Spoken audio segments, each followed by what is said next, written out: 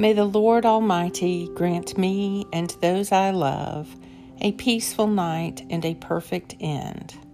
Amen. Our help is in the name of the Lord, the maker of heaven and earth. Almighty God, my heavenly Father, I have sinned against you through my own fault in thought and word and deed, in what I have done and in what I have left undone. For the sake of your Son, our Lord Jesus Christ, forgive me all my offenses, and grant that I may serve you in newness of life to the glory of your name. Amen.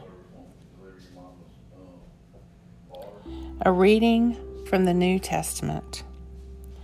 Then he said to his disciples, "That is why I am telling you not to worry about your life and what you are to eat, nor about your body or how you are to clothe it. For life is more than food, and the body more than clothing. Think of the ravens. They do not sow or reap. They have no storehouses and no barns. Yet God feeds them. And how much more you are worth than the birds. Can any of you, however much you worry, add a single cubit to your lifespan? It is a very small thing, beyond your powers. If a very small thing is beyond your powers, why worry about the rest? Think how the flowers grow. They never have to spin or weave. Yet I assure you, not even Solomon in all his royal robes was clothed like one of them. Now, if that is how God clothes a flower, which is growing wildly today and is thrown into the furnace tomorrow, how much more will he look after you, who have so little faith?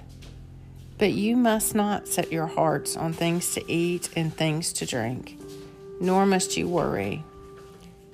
It is the Gentiles of this world who set their hearts on all these things. Your Father well knows you need them. No, set your hearts on his kingdom, and these other things will be given to you as well. There is no need to be afraid, little flock, for it has pleased the Father to give you the kingdom." Luke 12:22 through 32. Glory be to the Father, and to the Son, and to the Holy Spirit, as it was in the beginning, is now, and ever shall be, worlds without end. Amen. Come and listen, all you who fear God, and I will tell you what he has done for me. I called out to him with my mouth, and his praise was on my tongue. If I had found evil in my heart, the Lord would not have heard me. But in truth, God has heard me. He has attended to the voice of my prayer. Blessed be God, who has not rejected my prayer, nor withheld his love from me. Glory be to the Father, and to the Son, and to the Holy Spirit, as it was in the beginning, is now, and ever shall be, worlds without end. Amen.